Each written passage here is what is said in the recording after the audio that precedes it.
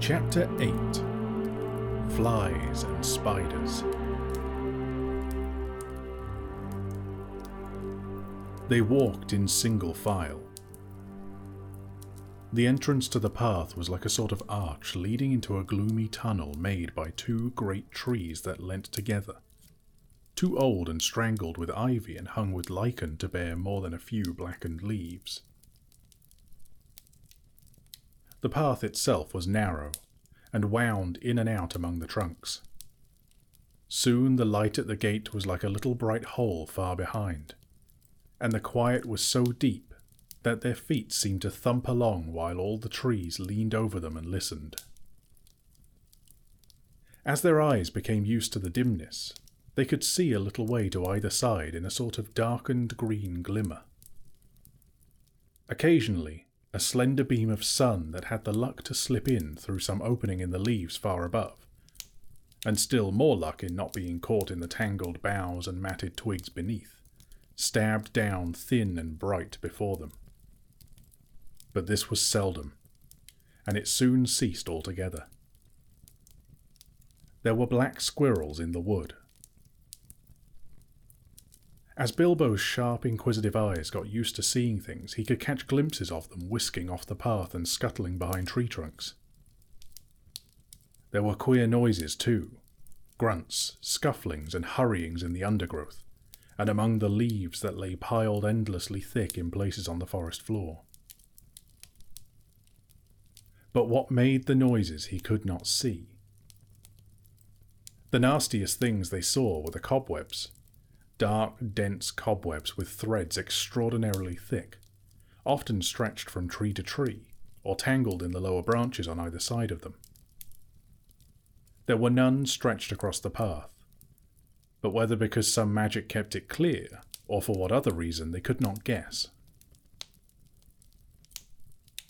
It was not long before they grew to hate the forest as heartily as they had hated the tunnels of the goblins, and it seemed to offer even less hope of any ending.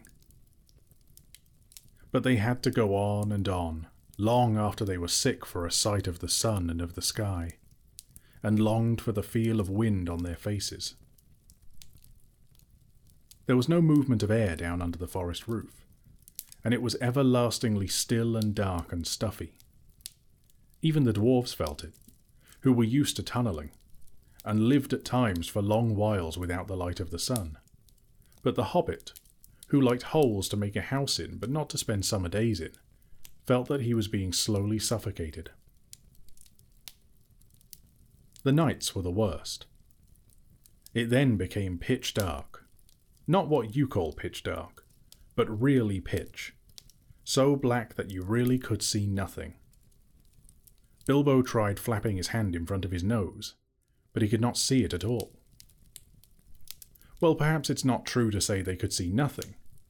They could see eyes. They slept all closely huddled together, and took it in turns to watch. And when it was Bilbo's turn, he would see gleams in the darkness round them, and sometimes pairs of yellow or red or green eyes would stare at him from a little distance, and then slowly fade and disappear and slowly shine out again in another place.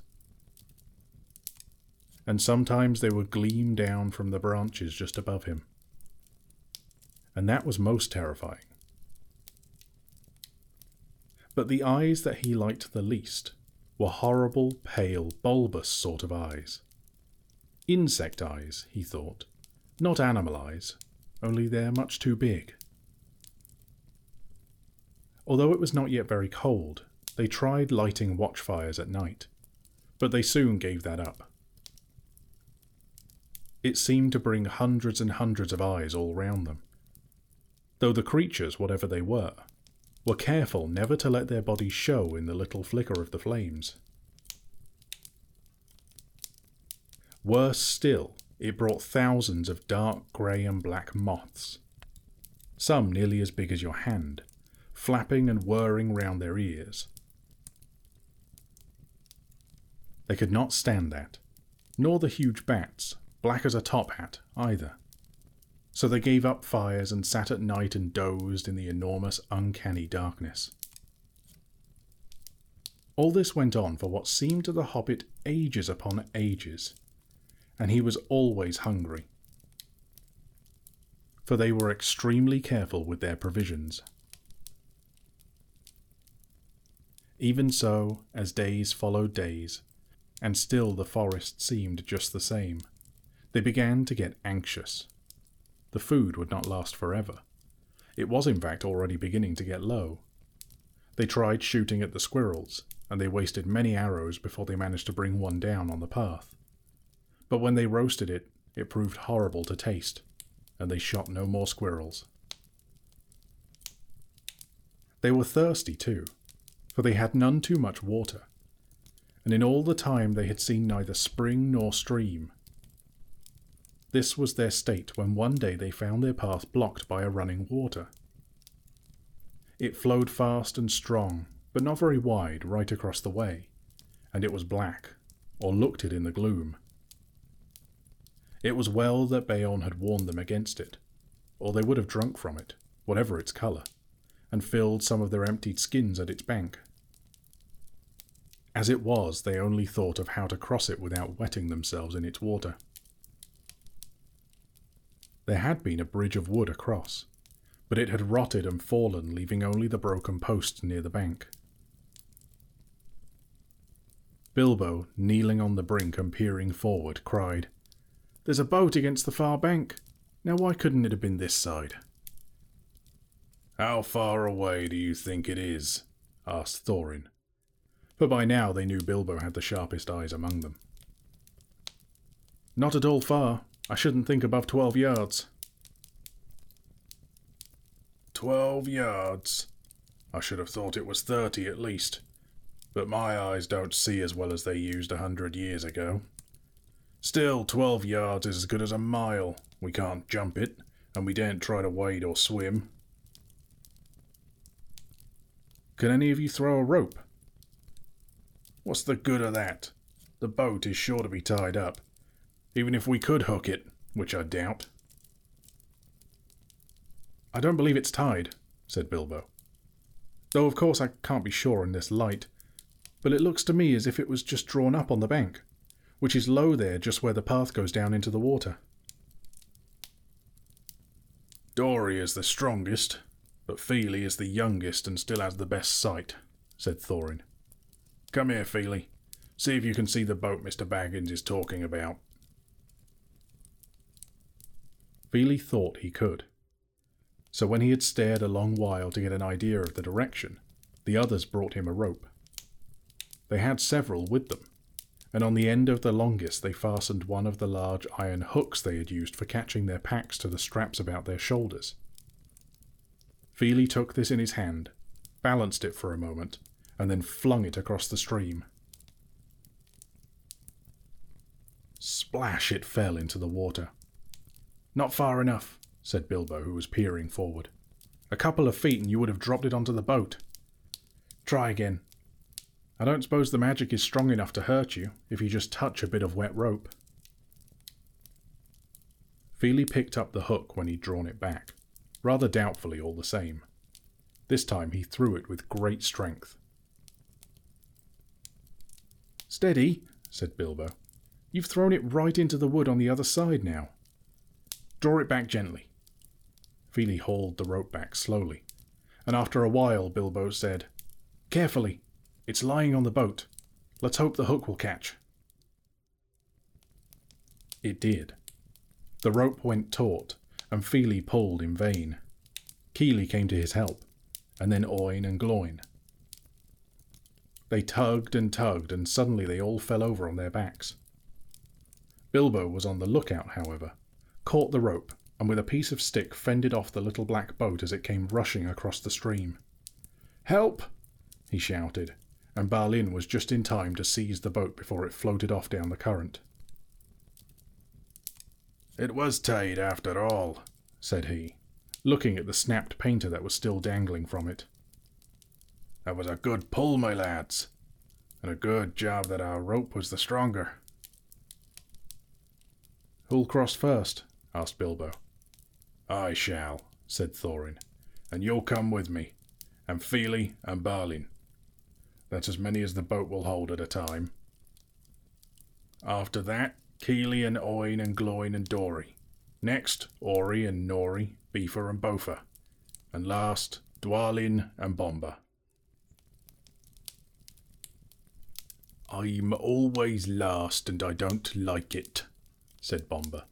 It's somebody else's turn today. You should not be so fat. As you are, you must be with the last and lightest boatload. Don't start grumbling against orders or something bad'll happen to you. There aren't any oars. How are you going to push the boat back to the far bank? Asked the Hobbit. Give me another length of rope and another hook, said Feely. And when they got it ready, he cast it into the darkness ahead and as high as he could throw it. Since it did not fall down again, they saw that it must have stuck in the branches. Get in now, said Feely. And one of you, haul on the rope that's stuck in a tree on the other side.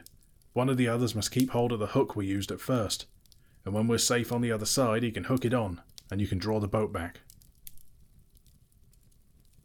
In this way they were all soon on the far bank, safe across the enchanted stream. Dwalin had just scrambled out with the coiled rope on his arm, and Bomber, still grumbling, was getting ready to follow, when something bad did happen. There was a flying sound of hooves on the path ahead. Out of the gloom came suddenly the shape of a flying deer. It charged into the dwarves and bowled them over, then gathered itself for a leap. High it sprang and cleared the water with a mighty jump, but it did not reach the other side in safety. Thorin was the only one who'd kept his feet and his wits. As soon as they had landed, he had bent his bow and fitted an arrow in case any hidden guardian of the boat appeared. Now he sent a swift and sure shot into the leaping beast. As it reached the further bank, it stumbled. The shadows swallowed it up, but they heard the sound of hooves quickly falter and then go still. Before they could shout in praise of the shot, however, a dreadful wail from Bilbo put all thoughts of venison out of their minds. "Bomber's fallen in! Bomber is drowning!" he cried. It was only too true. Bomber had only 1 foot on the land when the heart bore down on him and sprang over him. He'd stumbled, thrusting the boat away from the bank, and then toppled back into the dark water, his hands slipping off the slimy roots at the edge, while the boat span slowly off and disappeared. They could still see his hood above the water when they ran to the bank. Quickly, they flung a rope with a hook towards him. His hand caught it, and they pulled him to the shore. He was drenched from hair to boots, of course, but that was not the worst. When they laid him on the bank, he was already fast asleep, with one hand clutching the rope so tight that they could not get it from his grasp. And fast asleep he remained, in spite of all they could do. They were still standing over him, cursing their ill luck and Bomber's clumsiness, and lamenting the loss of the boat, which made it impossible for them to go back and look for the heart, when they became aware of the dim blowing of horns in the wood, and the sound as of dogs baying far off. Then they all fell silent, and as they sat, it seemed they could hear the noise of a great hunt going by to the north of the path, though they saw no sign of it. There they sat for a long while, and did not dare to make a move. Bomber slept on with a smile on his fat face, as if he no longer cared for all the troubles that vexed them. Suddenly on the path ahead appeared some white deer, a hind and fawns as snowy white as the heart had been dark. They glimmered in the shadows. Before Thorin could cry out, 3 of the dwarves had leaped to their feet and loosed off arrows from their bows. None seemed to find their mark. The deer turned and vanished in the trees as silently as they'd come, and in vain the dwarves shot their arrows after them. "Stop! Stop!" shouted Thorin, but it was too late. The excited dwarves had wasted their last arrows, and now the bows that Beorn had given them were useless. They were a gloomy party that night, and the gloom gathered still deeper on them in the following days. They'd crossed the enchanted stream, but beyond it the path seemed to straggle on just as before, and in the forest they could see no change. Yet if they had known more about it, and considered the meaning of the hunt and the white deer that had appeared on their path, they would have known that they were at last drawing towards the eastern edge, and would soon have come, if they could have kept up their courage and their hope, to thinner trees and places where the sunlight came again. But they did not know this, and they were burdened with the heavy body of Bomba, which they had to carry along with them as best they could, taking the wearisome task in turns of 4 each while the others shared their packs. If these had not become all too light in the last few days, they would never have managed it. But a slumbering and smiling Bomba was a poor exchange for packs filled with food, however heavy. In a few days a time came when there was practically nothing left to eat or to drink. Nothing wholesome could they see growing in the wood, only funguses and herbs with pale leaves and unpleasant smell. About 4 days from the enchanted stream, they came to a part where most of the trees were beeches. They were at first inclined to be cheered by the change, for here there was no undergrowth, and the shadow was not so deep. There was a greenish light about them, and in places they could see some distance to either side of the path. Yet the light only showed them endless lines of straight grey trunks like the pillars of some huge twilight hall. There was a breath of air and a noise of wind, but it had a sad sound. A few leaves came rustling down to remind them that outside, autumn was coming on. Their feet ruffled among the dead leaves of countless other autumns that drifted over the banks of the path from the deep red carpets of the forest. Still Bomba slept, and they grew very weary. At times they heard disquieting laughter. Sometimes there was singing in the distance too. The laughter was the laughter of fair voices, not of goblins, and the singing was beautiful, but it sounded eerie and strange, and they were not comforted. Rather they hurried on from those parts with what strength they had left. 2 days later they found their path going downwards, and before long they were in a valley filled almost entirely with a mighty growth of oaks. "Is there no end to this accursed forest?" said Thorin. "Somebody must climb a tree and see if he can get his head above the roof and have a look round. The only way is to choose the tallest tree that overhangs the path." Of course, somebody meant Bilbo. They chose him because to be of any use the climber must get his head above the topmost leaves, and so he must be light enough for the highest and slenderest branches to bear him. Poor Mr. Baggins had never had much practice in climbing trees, but they hoisted him up into the lowest branches of an enormous oak that grew right out into the path, and up he had to go as best he could. He pushed his way through the tangled twigs with many a slap in the eye. He was greened and grimed from the old bark of the greater boughs, and more than once he slipped and caught himself just in time. And at last, after a dreadful struggle in a difficult place where there seemed to be no convenient branches at all, he got near the top. All the time he was wondering whether there were spiders in the tree, and how he was going to get down again, except by falling. In the end he poked his head above the roof of leaves, and then he found spiders all right, but they were only small ones of ordinary size, and they were after the butterflies. Bilbo's eyes were nearly blinded by the light. He could hear the dwarves shouting up at him from far below, but he could not answer, only hold on and blink. The sun was shining brilliantly, and it was a long while before he could bear it. When he could, he saw all round him a sea of dark green, ruffled here and there by the breeze, and there were everywhere hundreds of butterflies. I expect they were a kind of purple emperor, a butterfly that loves the tops of oak woods. But these were not purple at all. They were a dark, dark, velvety black, without any markings to be seen. He looked at the black emperors for a long time, and enjoyed the feel of the breeze in his hair and on his face. But at length the cries of the dwarves, who were now simply stamping with impatience down below, reminded him of his real business. It was no good. Gaze as much as he might, he could see no end to the trees and the leaves in any direction.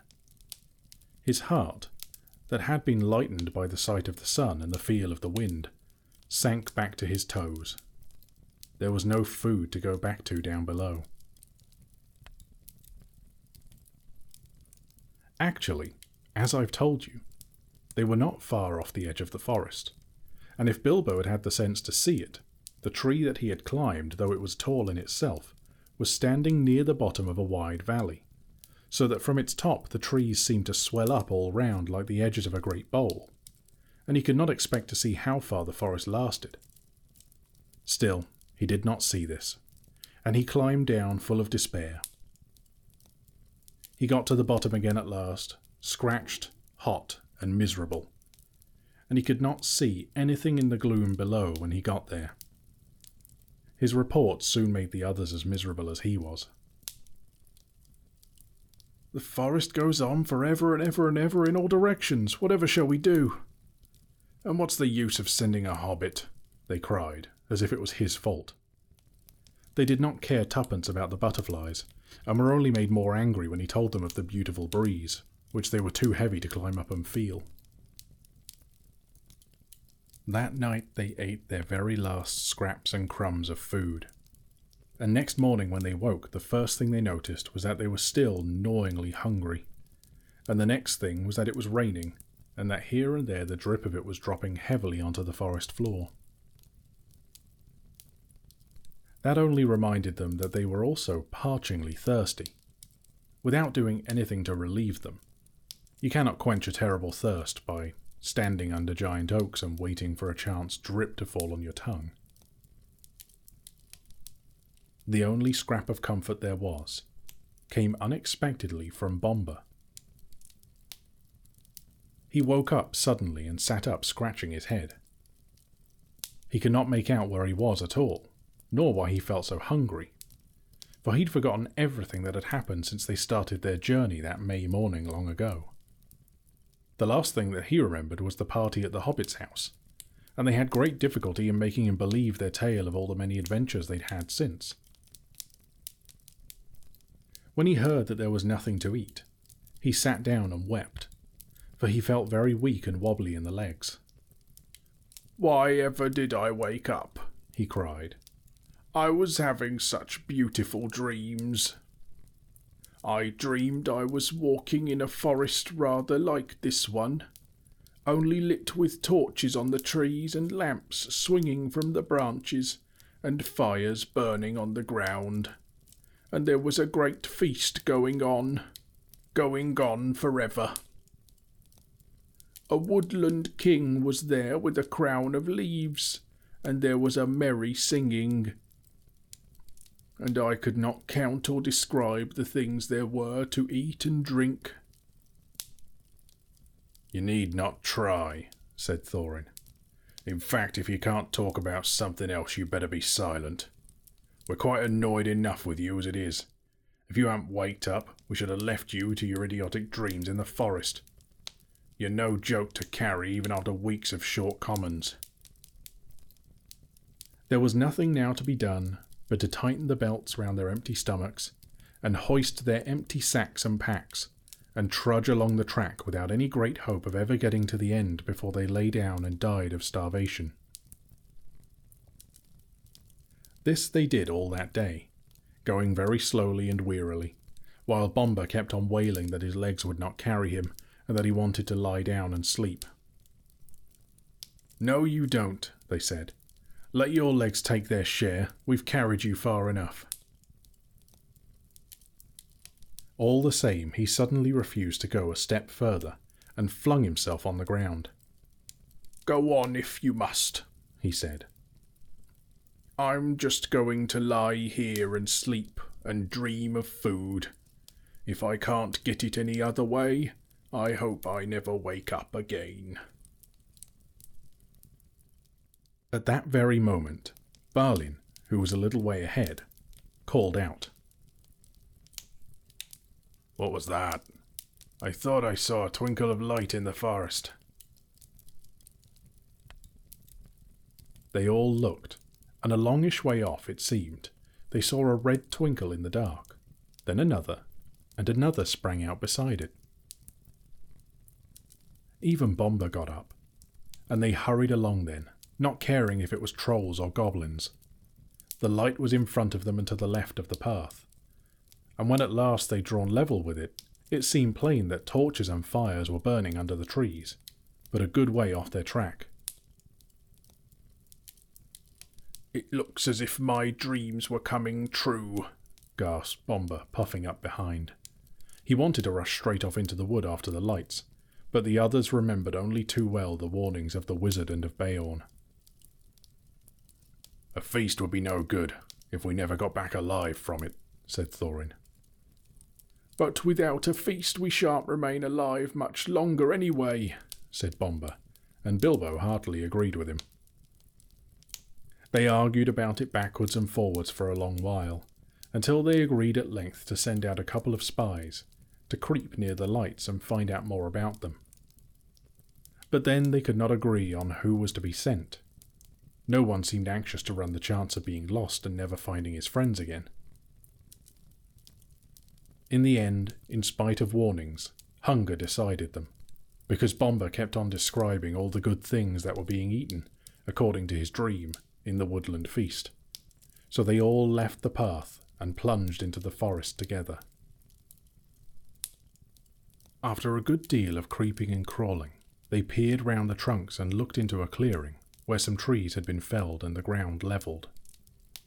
There were many people there, elvish-looking folk, all dressed in green and brown and sitting on sawn rings of the felled trees in a great circle. There was a fire in their midst, and there were torches fastened to some of the trees round about. But most splendid sight of all, they were eating and drinking and laughing merrily. The smell of the roast meats was so enchanting that without waiting to consult one another, every one of them got up and scrambled forwards into the ring with the one idea of begging for some food. No sooner had the first stepped into the clearing than all the lights went out as if by magic. Somebody kicked the fire and it went up in rockets of glittering sparks and vanished.